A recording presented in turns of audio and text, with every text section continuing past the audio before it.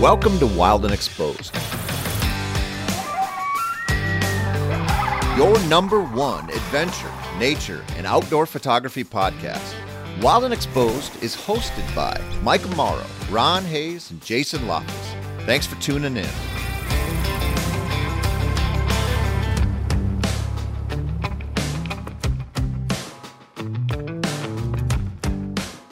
It's great to be back together. It's been a week, a hectic week on this end.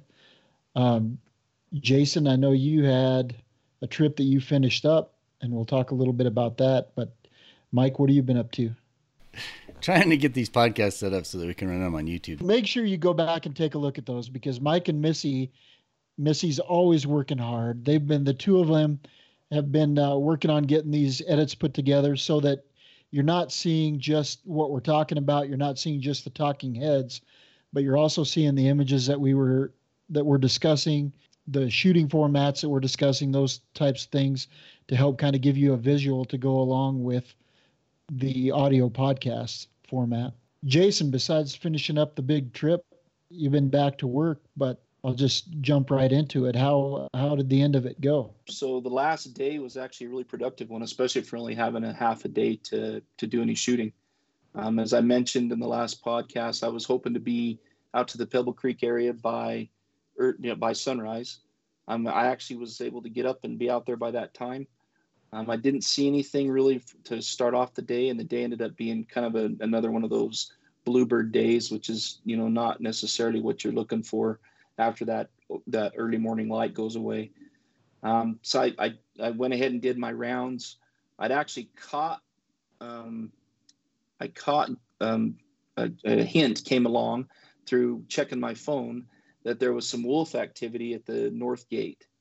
And some of the comments were of the nature that this could be like very close to the North Gate. So I whipped over to the side of the road and I contacted a very good friend of mine who's always in the know and asked her to do some checking for me. And she told me very quickly back that I needed to get to the North Gate. Get your butt up here. Hold on a sec. You're in Yellowstone, so you're at Pebble Creek when you're doing all this. Does your phone work out there? Let me clarify. So I get service through certain areas, right? And most people do. And there's a couple areas, one by Slough Creek and one there by Little America, that both have some pretty good service where you can actually, check some, you get some internet service, not just texting. When I stopped there, I checked it, and I can't remember what spurred me on to the fact that these wolves were at the gate, but I caught wind of it somehow. I can't remember if it was a text or what. But anyways, that's how I was able to get a hold of Julie and get her to give me some information. And she was awesome. She just right on it. She literally said, hold. And within 5 seconds, I had a text back saying, get to the North Gate. So I'm at Little America, which is an easy hour from the North Gate. And I'm just thinking, man, the whole pack, the whole Wapiti pack was on a carcass. The main pack was up in the tree line, but there was 5 wolves that were down low on this carcass. Now, at this time, I have no idea how close they are. I know that they're right at the North Gate, and I know that there are 5 wolves down there feeding on the carcass. So I hightail it safely, of course. Okay, I'm going to interrupt you for a second. Oh, okay. This is complete bullcrap, because I thought when you said I had a good last day, it was on the tail end of, I haven't seen squat. So I thought, oh, cool, he got into some fox. Well, there was no hint given that there was 5 freaking wolves on the side of the road. Well, just bear with me. So I hurried over to the North Gate. I got to, it was actually just the first pull out as you enter the North Gate. And there was wolves. I could see them, but they weren't nearly as close as I had been led to believe. So it was cool to see them. There really wasn't even, in my opinion, a video opportunity. They were a little too far out. They were probably 300 yards out.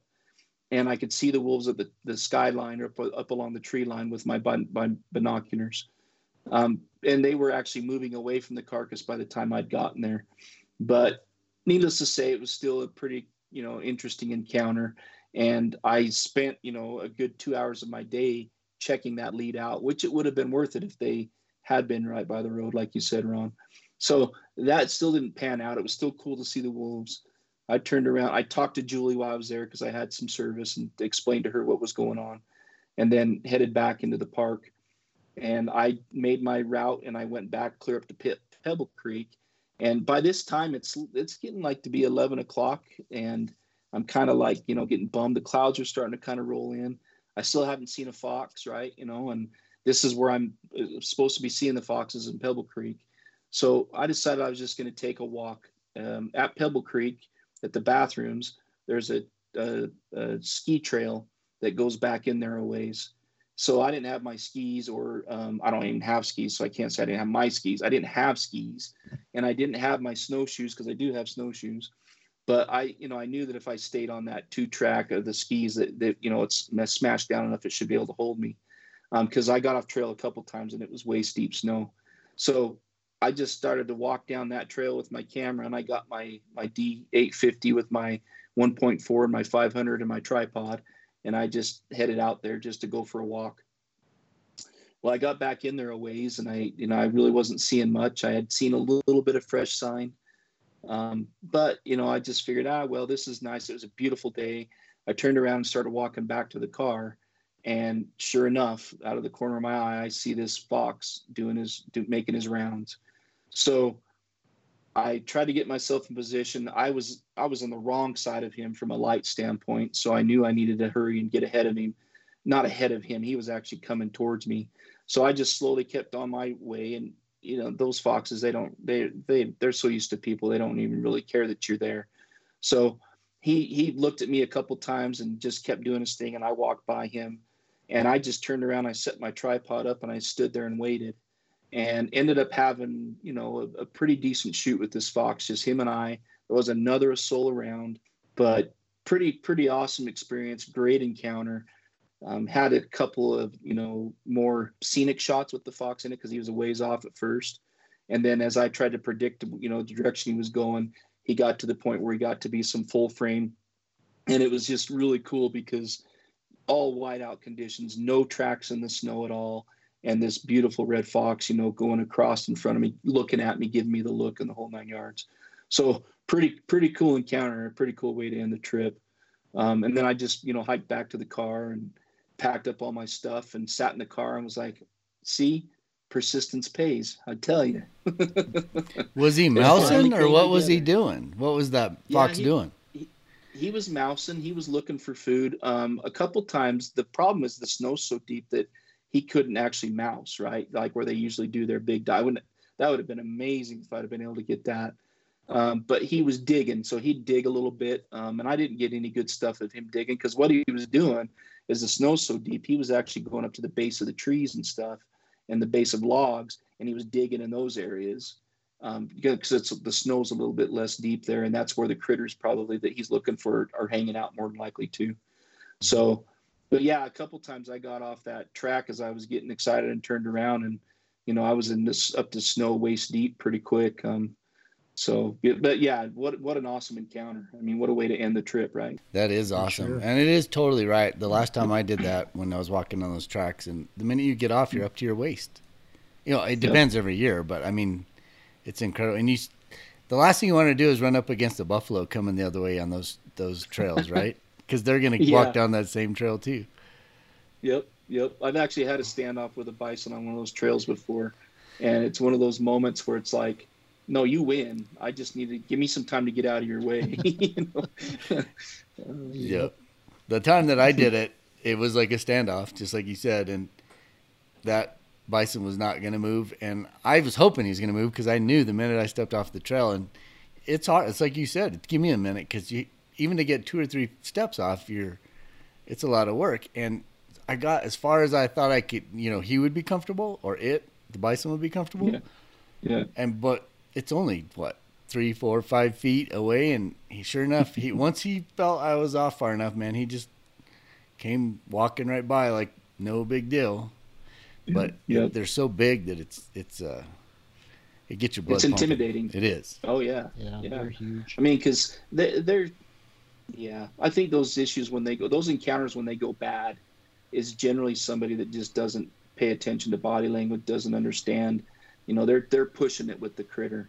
And those bison, they don't want to hurt you. They don't want any part of you. They just want you to get out of their way and, let them use the path that they're using. And every encounter I've ever had has never gone awry.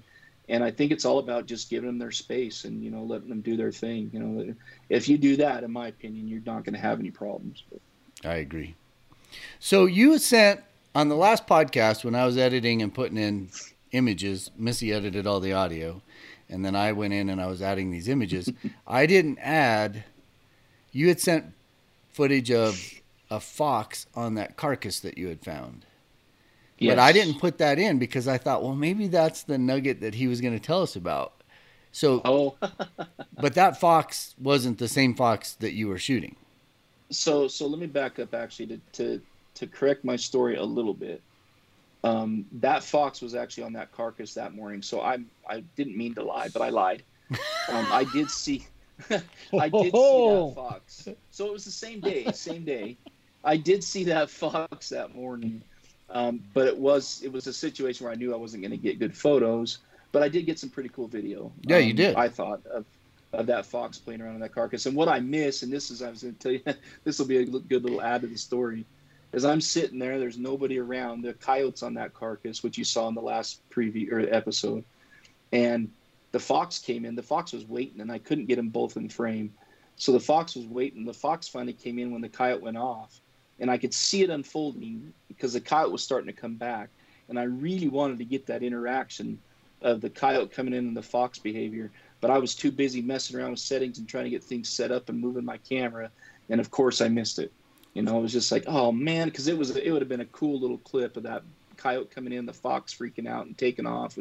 But, yeah, I missed it. So when you were shooting that video, did you use a neutral density filter? Is that part of that futzing around, or were you just trying to set the settings to work best for video? I was actually trying to get the head set up. I actually had just my my gimbal, my Wimberley head.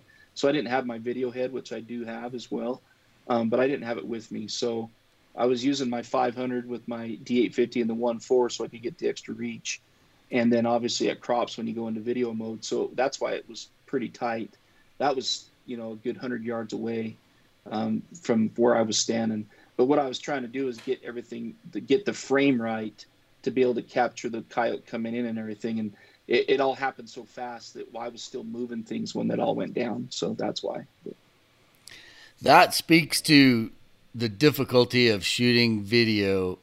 It's just, there's so much and it's got to be so right on. Stills, there's, especially if you're going no tripod and you're just handheld and you just go, you can capture so much so fast.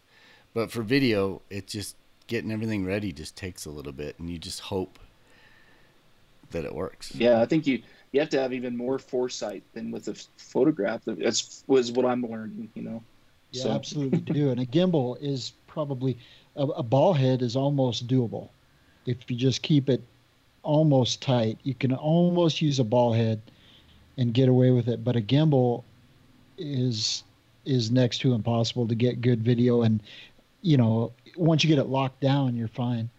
Yeah. But to be able to use it for any kind of motion at all is almost impossible to do. Is your video head big enough to handle your 500 with the 1.4 and the body, or did you just you just didn't have it set up? Yeah, I just didn't have it with me, which was dumb. I mean, I actually, most of the time now when I get out a tripod, I generally get out my video head because I've got a Miller video head that I bought.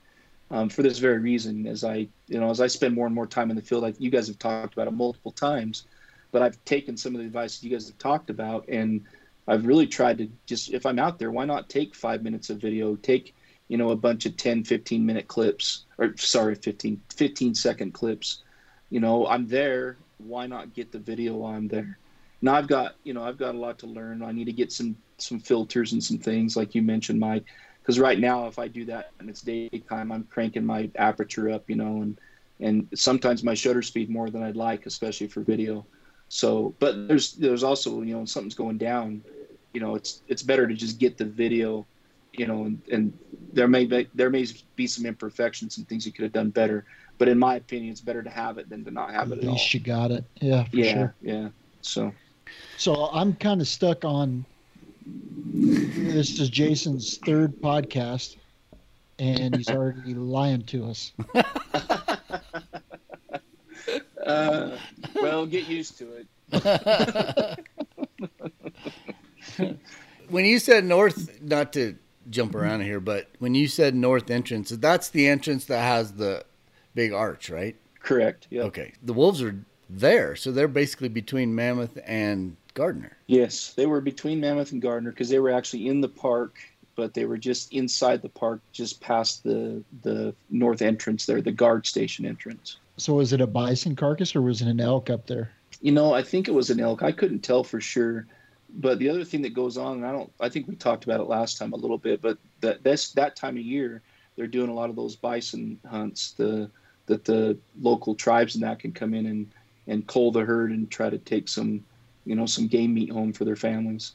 And I thought maybe it would be, there'd be some gut piles or something that maybe the wolves were hitting, but that wasn't the case. It was definitely a carcass. And I think now the rules have changed a lot on that, where they have to take a lot of the body parts and with them. They can't leave a lot of the parts. They can leave the gut pile, but they can't leave a lot of the parts. So I think that's changed because a lot of times the wolves and that would come out of the park and start hitting those carcasses. And I think it was causing some unnatural behavior that, the park wasn't really wanting to have happen. So, Right. So they just continue to ebb and flow and change their policies and that to try to accomplish what's best for everybody, right? And I think they do a pretty good job of managing those things, in my opinion. But that is a good rundown on that trip, and it was super fun to edit what you had got. And the images that you, just to revisit that last podcast, those bison images were cool. The ones where you had them walking up and over that ridge or, coming over that hill towards you, that was pretty awesome. And it was hard to know. There was a couple in there. I wasn't sure if it was that same day or another day where you shot. There were some that were obviously shot another day, but there were a couple in there where you had some really tight shots, and like two bison were almost interacting where a big bull had his head tilted. That was a super cool shot.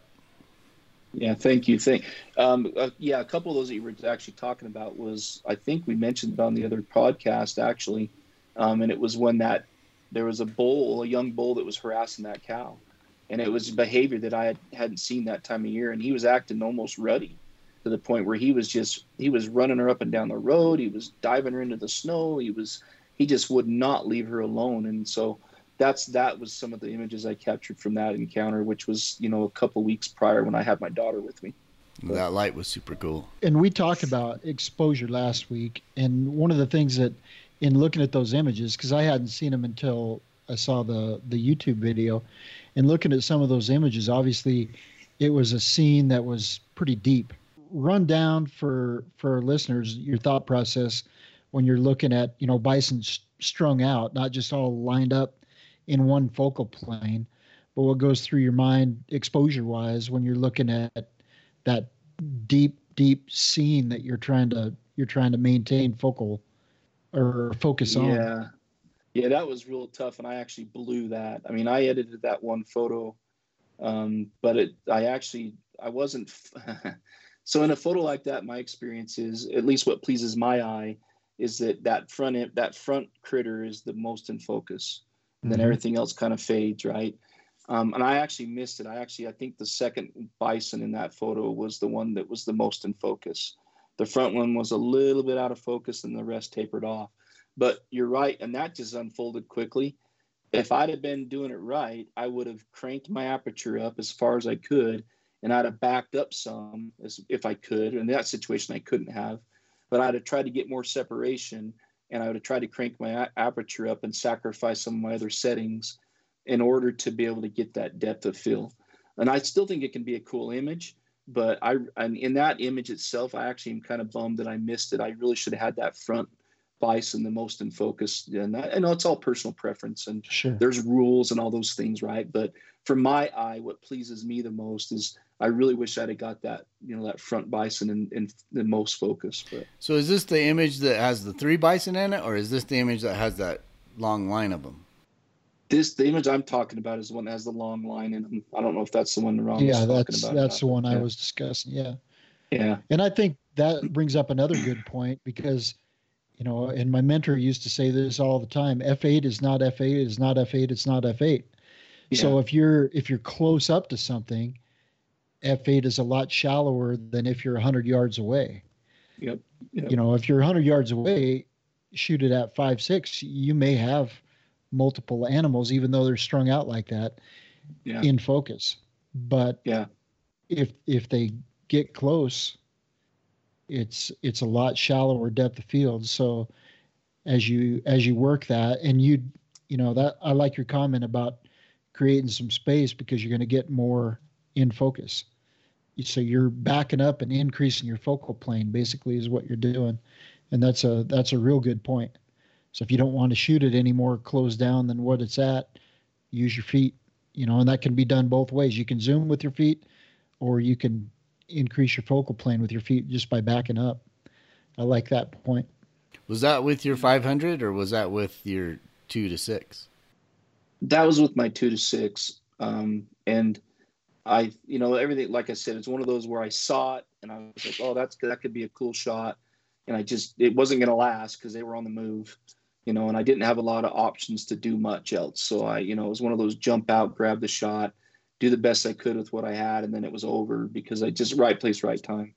But, you know, but the point's valid still, right? I mean, if you have the time, then, you know, create that separation. And there's actually calculations you can learn.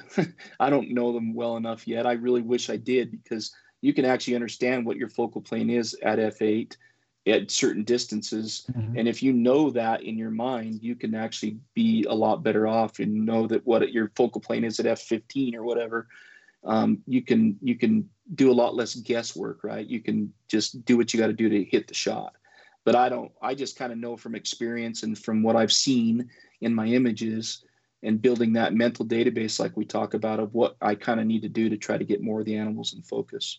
So I had a conversation with a photographer the other day. She actually lives right across the street, and we got into this big conversation where when she was assisting 25 years ago, all these pros are like, okay, well, you just got to assist long enough to learn the craft from a pro. And then you buy your Hasselblad, or you buy that camera you're going to use, and you're done buying stuff. So you could learn that kind of stuff. If you're using that same camera and your same suite of lenses, let's say you have 5 lenses, you can learn that stuff that you're talking about, Jason. Nowadays, the equipment changes so fast, and we all buy different cameras way more frequently than anybody did 20 years ago. So learning that's one thing. And then also your situation in Yellowstone is you're shooting Nikon, you're shooting Sony.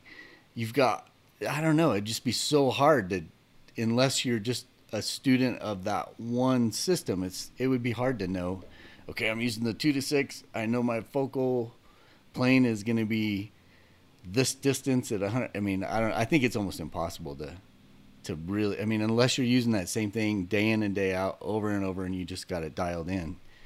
For me, I guess it would be really hard to, on top of knowing all the software, on top of knowing all this other stuff, it's like, my brain is not big enough for all that.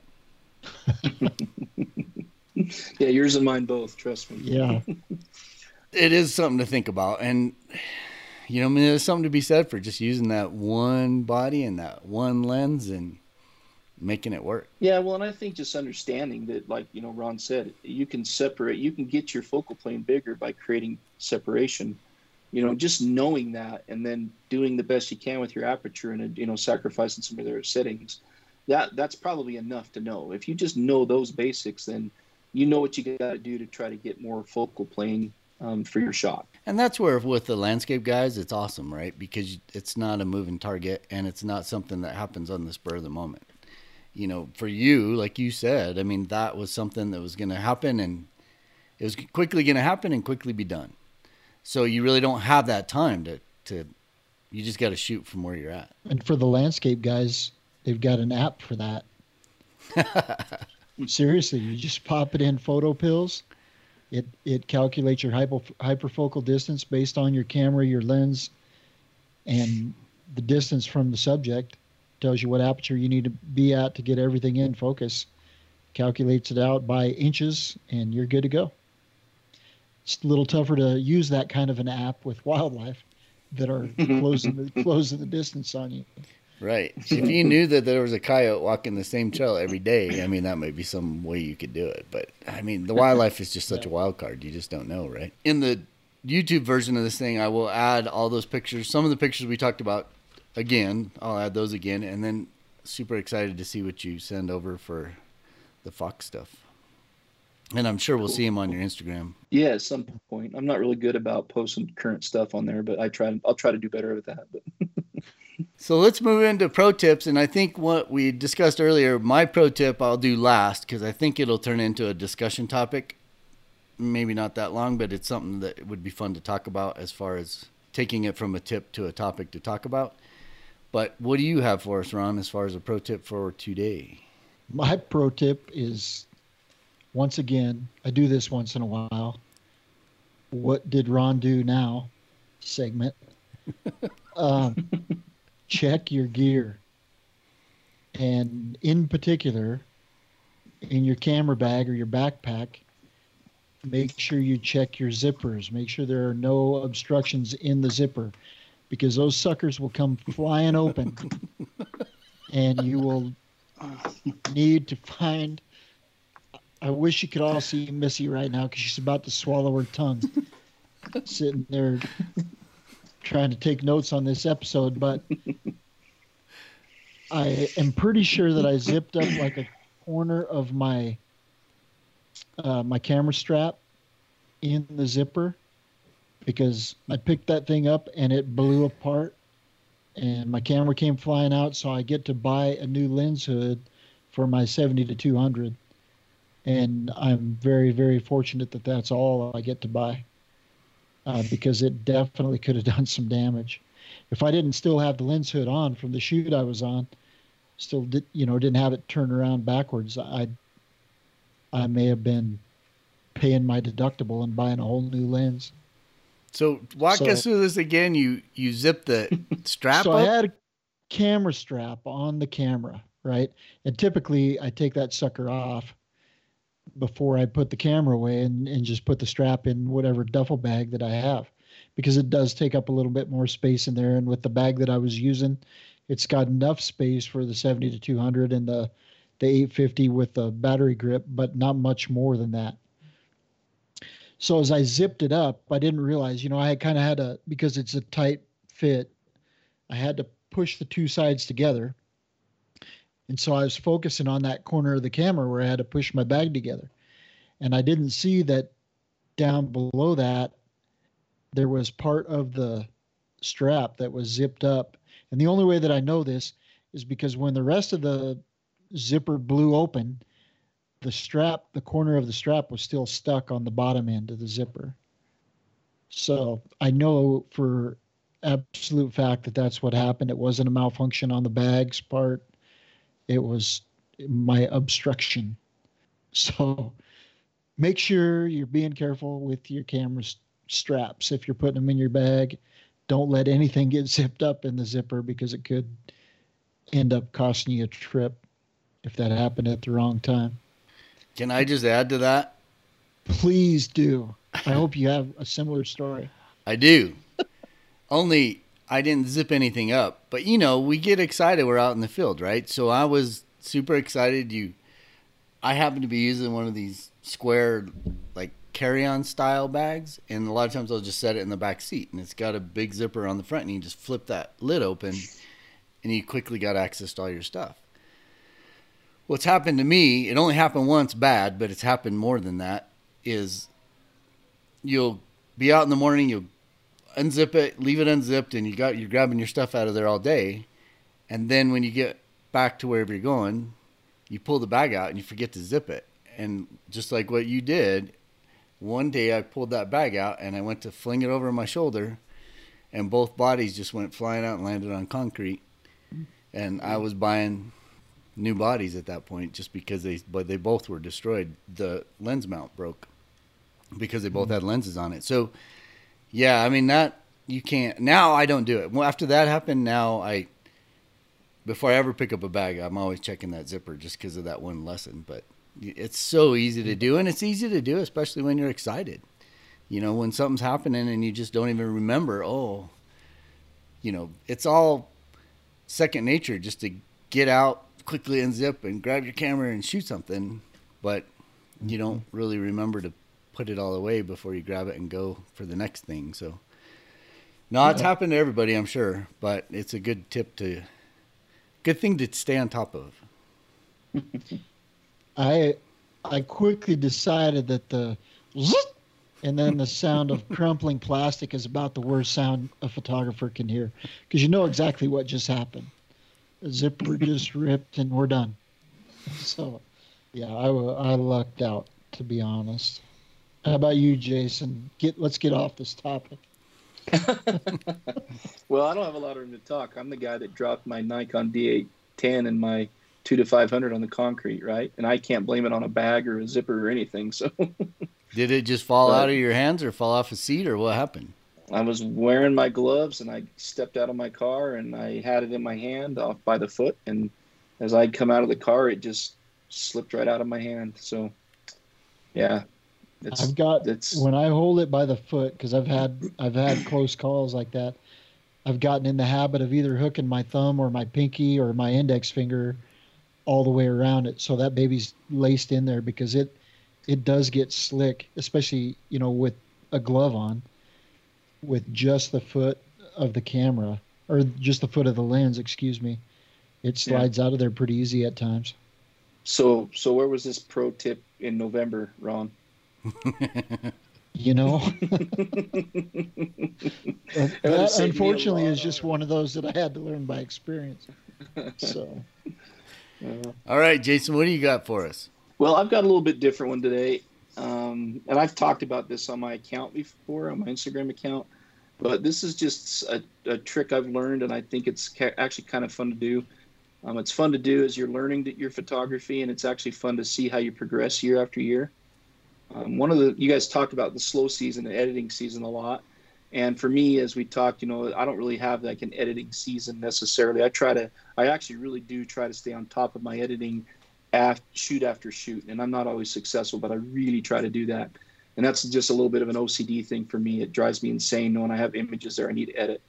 But so when I get the slow time for me around Christmas time, the first part of the year, I always like to take and go back through my images for the year, and then I'll go on Nation's Photo Lab or Bay Photo or whatever. Pick your poison, Costco, whatever you want. They all have different options, and I try to go through my images and just pick my favorite images from the year.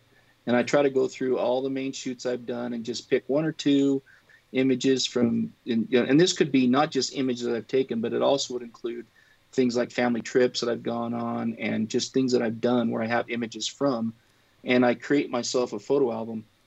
And what I've been doing this now, this is the 4th year I've done it.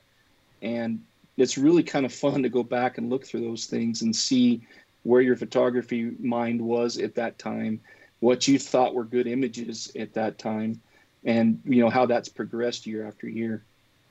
And I've actually got one here. It's not going to be really good. This is actually a pretty good size one, but, you know, I can just kind of flip through it real quick with just a couple of pages. But, you know, so it's just kind of fun to go through and, you know, what are your favorite images? Why were those images important to you?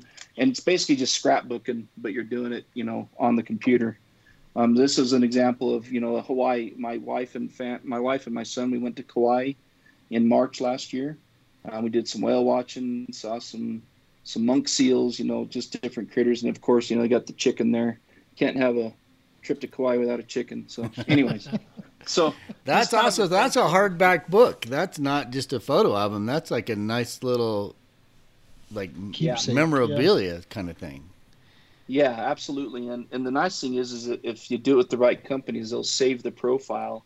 And if you ever, you know, have something happen, you can always have it reprinted.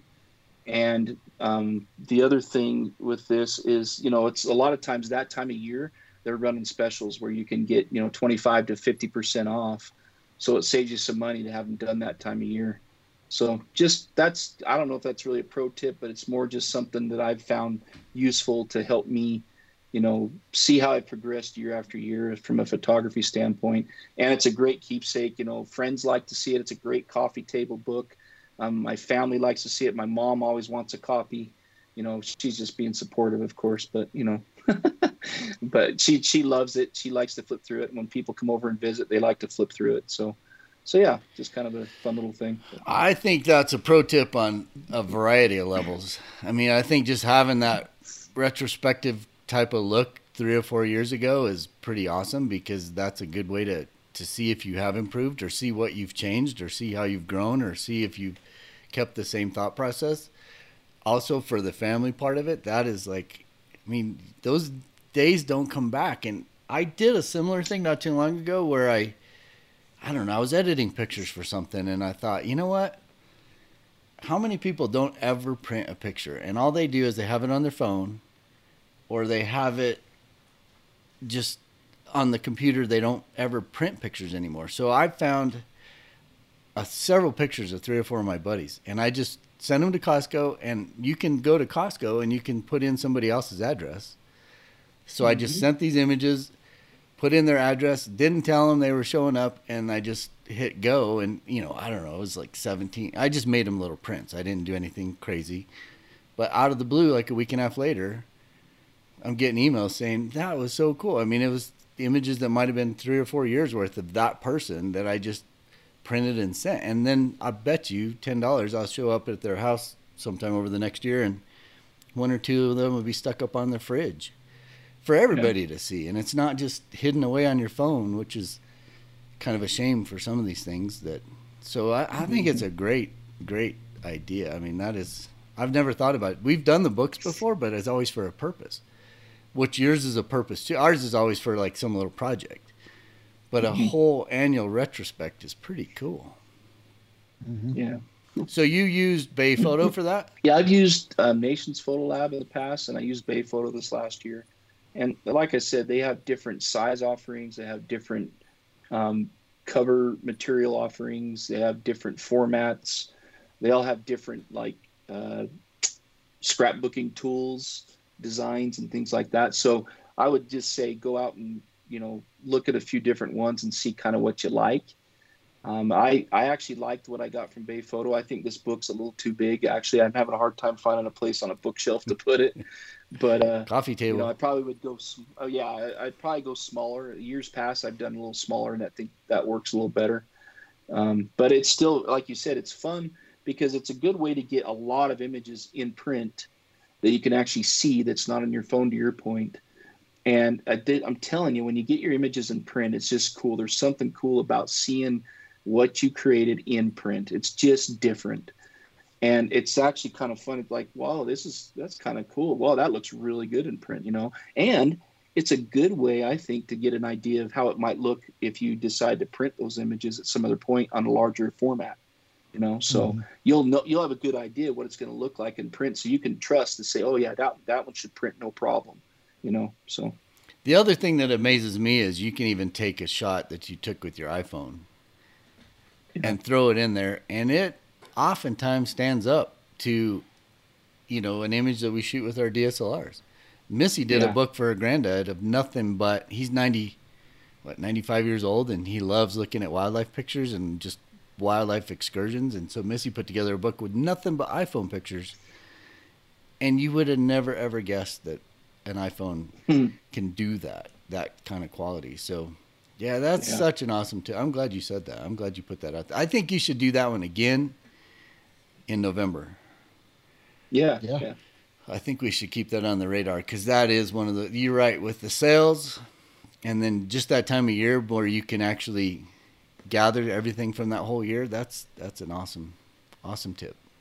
Print an extra one, give it to your mom for Christmas because she's your biggest fan. You know, and she probably is listening, because now that I'm a part of the show and that one, you're right. I will do that moving forward, Ron. Yep. Yeah, I need to do that myself. Yeah, I've met your mom, Ron. She would very much appreciate that. Yeah. My pro tip is, and I don't know what made me think of this, but every year, this time of year, I start thinking about passes. So I try to get a state parks pass, and I try to get a national parks pass. And some other types of things where what I'm trying to do is support the place where I'm shooting. You know, it's something in an effort to give back. I checked because I thought this would be a good pro tip just to put it on people's radar. You can buy it online. So you can just go to, I don't even know where I went. We'll put a link in the show notes, but go right to that link and order it up. Now they don't give you a digital receipt and they don't give you a digital copy of your pass. You actually have to wait for a pass to show up in the mail. So you want to do this ahead of schedule. You don't want to say, oh, I'm going to go to Rocky Mountain National Park tomorrow, I'm going to do it tonight. That doesn't work. You have to be, that's why I thought it'd be a good, something good to put out now, because it'll give you, they said allow a couple of weeks for it to show up. But you might as well. And then the Parks Pass, I'm always buying the Parks. It's required, number one. You know, you can drive through a state park in Colorado, and you probably don't have a pass if you go early in the morning or something. But if you're going in the middle of the day, they're going to stop you at a gate anyways. So you might as well just buy a pass for that. And I do that online. And in Alaska, they have any state park that where you're going to park your vehicle, you have to have a pass on the window.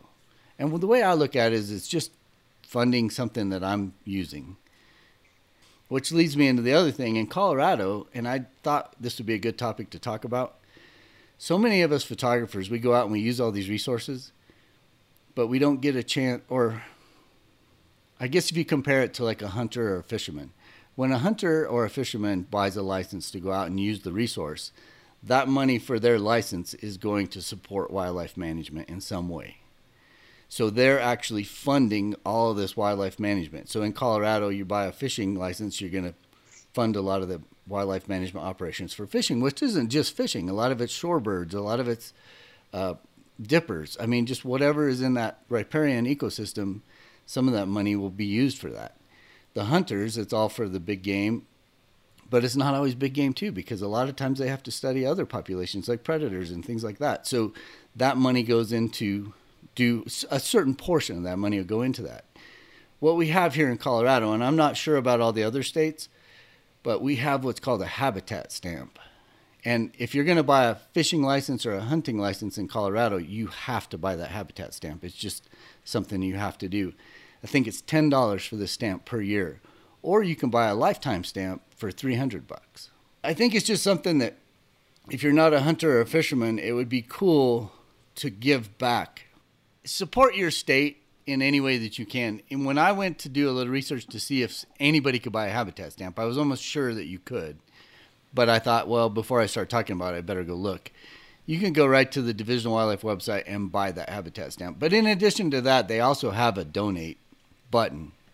So you don't even have to buy the stamp. You could just say, hey, and I clicked on the button, and basically all it is a line with just, you can put in the amount you want to donate, and you hit donate, and I didn't do that part of it, but I'm sure it probably just goes to a credit card processing thing, and you're one and done, so to speak. So I'm not sure what it's like in Wyoming, and I'm not sure what it's like in Utah, but I would assume there's some way that all of us that use these resources have a way to pay into that wildlife management organization in that state to help support what we do and give them the tools that they need to keep it going forward.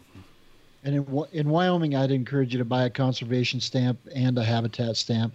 Habitat is specifically for habitat. It's, prescribed burns, any mitigation projects that they're doing. So like if they're changing a waterway or anything like that, they'll mitigate by providing habitat for fisheries in different areas, that kind of thing.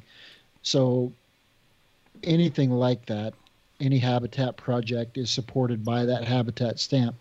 And then the conservation stamp goes to fund wildlife research, wildlife projects throughout the state. And above and beyond that, I know Jason was going to talk about something else, so I'll let him, I don't want to steal his thunder, but I'm going to fully agree. Before he says it, I'm going to fully agree with what he's about to say. Oh, now I got to remember what I was going to say. Pressure's on. Yeah. No. So in Utah, we don't have the conservation stamps. I think there's some upland stamps and some things like that if you're hunting birds and things of that nature. But you don't have to be a hunter to buy a hunting license or a fisherman to buy a fisher license. just you can go buy a license and support that. That money goes back to support the DNR folks and the folks that are out there doing the work on the ground for conservation. Another way to support those efforts is to support your local, or not just your local chapter, but any chapter. It could be RMEF, it could be any of the conservation groups, Ducks Unlimited. It could be supporting the National Turkey Federation. It could be, or the Wild Turkey Federation, any of the organizations, Mule Deer Foundation, so on and so forth. Another thing you can do, in my opinion, is buy a duck stamp. And I don't know how many of the folks on here follow Sam Soholt, but Sam Soholt has a big initiative that he pushes, and he's actually he did the public land bus this year. He's doing a public land van, and it's kind of fun to watch him do that, which is all supporting our public lands, which is a big thing that we benefit from as photographers as well. And, supporting any of his efforts through the public land tees or his website, or buying a stamp through his efforts every year. Now he's started a thing where he's, trying to push buying duck stamps to support waterfowl conservation. Any of those things. I mean, if you've got kids that, that they like to collect things or whatever, have them start buying them each a stamp every year as part of their Christmas gift or whatever, or birthday gifts, and help them, get a book going and create, let them collect duck stamps, for example. I mean, there's a lot of ways you can do this. And I think a lot of times we forget as photographers only that hunting and hunters are really what support conservation in this country. And our conservation model is the envy of the world. We have a lot of resources that we enjoy, and our public lands are the envy of the world. That's something that I think a lot of us take for granted. And we all need to be doing our part to support those initiatives and support those groups like Backcountry Hunters and Anglers and some of these other organizations that are fighting for our public lands and for the right that we have to access them and to enjoy them in whatever means it might be, whether it's photography, backpacking, four-wheeling, hiking, you name it. Everybody enjoys the benefits of those. So we all, in my opinion, should be contributing to that in some way, shape, or form. Sorry, I'll get off my pedestal.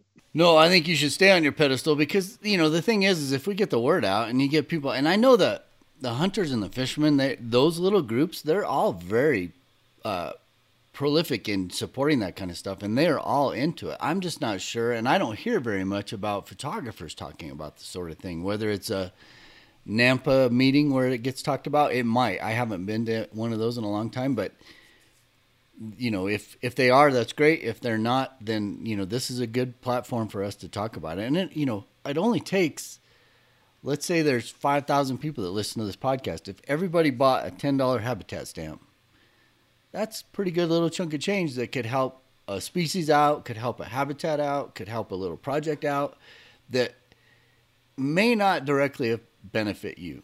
They could be doing some little shrew in the sand dunes of Colorado. But you know what? It just betters the environment. So to support that, I'm all for it. Now, one thing that you said, Jason, and I just wanted to bring up the difference here in Colorado as opposed to Utah, because just depending on where you're listening at and just the different regulations in every state. So in Colorado, you can't buy a hunting license unless you have a hunter safety card. So what I recommend here in Colorado is just buy a fishing license. Even if you don't fish, you could go buy, I don't even know what they cost, $25. I should have checked that out, but we'll put it in the link in the show notes. But let's say you spend $30 for an annual fishing license. And if you don't fish, that's cool. That's just a $30 donation to the Division of Wildlife here in Colorado that gives them the opportunity to have some funds to help manage that sort of thing. Now, you said earlier, Jason, the RMEF. Can you just say what that is? Because I don't think people would know what RMEF is. Yeah, sorry. Let me clarify too. You're right. I didn't, I just said that because it sounded like a good idea, but you cannot buy a hunting permit in Utah without hunter safety as well. That is true. You have to have hunter safety first. So maybe the right answer to that is to buy, a fishing license or buy a duck stamp or something. But so that's a valid point. I think that'd be across the country. But yeah, Rocky Mountain Elk Foundation is what RMEF stands for. And that's one of my favorite organizations because I love elk. As everybody that knows me knows that I love elk. I spend a lot of time each fall with elk, and anything I can do to help be a part of that and to help support conservation of elk, is something that I'm definitely interested in. And I do the same thing. I support Mule Deer Foundation as well, MDF. So yeah, any of those organizations are going to be, a good way to support conservation. There's one for sheep. There's one for turkeys. There's one for fish. There's just the backcountry hunters and anglers. I would say they do as much non-hunting stuff as they do hunting. So, I mean, if you are, if you don't take a stand as far as hunting goes and you want to support a good organization, that one would be great to do. And none of these are very expensive. It's just taking a little portion of what you can put out there and put it into some sort of hands of people that are actually out there doing something in the habitat or the environment or the state or the whatever. And the same goes for the national parks. I mean, last couple of years ago, I know Rocky Mountain National Park was talking about raising the fee to some huge, I don't know, it was $150 or $200. $80 for a one-time. Well, that's what it is now. Oh, for a 7-day pass. Yeah. Yeah. And then you can still buy a national pass or an annual pass for $80. Yep. And I was all for that because, have you guys been to a national park where you're just like, oh man, this place is overrun? You go to some of these parks during the prime time, whether it's the fall or it's the okra or it's the flowers blooming in the desert in the springtime.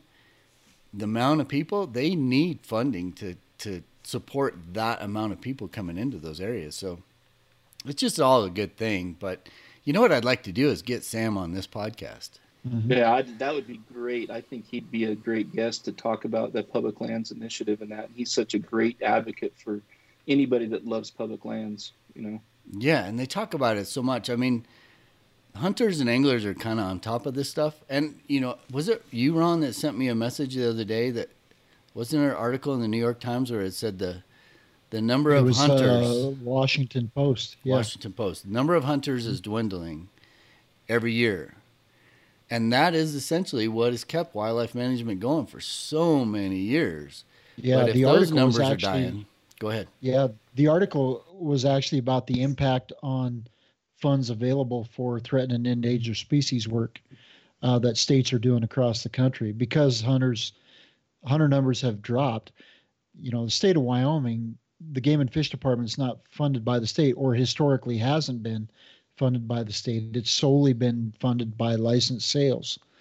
And so when you have a decrease in licensed sales, that does impact the bottom line, and it impacts the number of people that you can get out in the field, both doing research and, carrying out the determinations of prior research, whether it be prescribed burn, water development, just signage. It cuts into their ability to complete everything that they need to complete. And so it does impact in a direct way wildlife management. So what we're talking about, I think, is a great solution to supplementing that and getting photographers. And, as photographers, we'd be considered non-consumptive users. That's how we'd be classified by a game and fish official.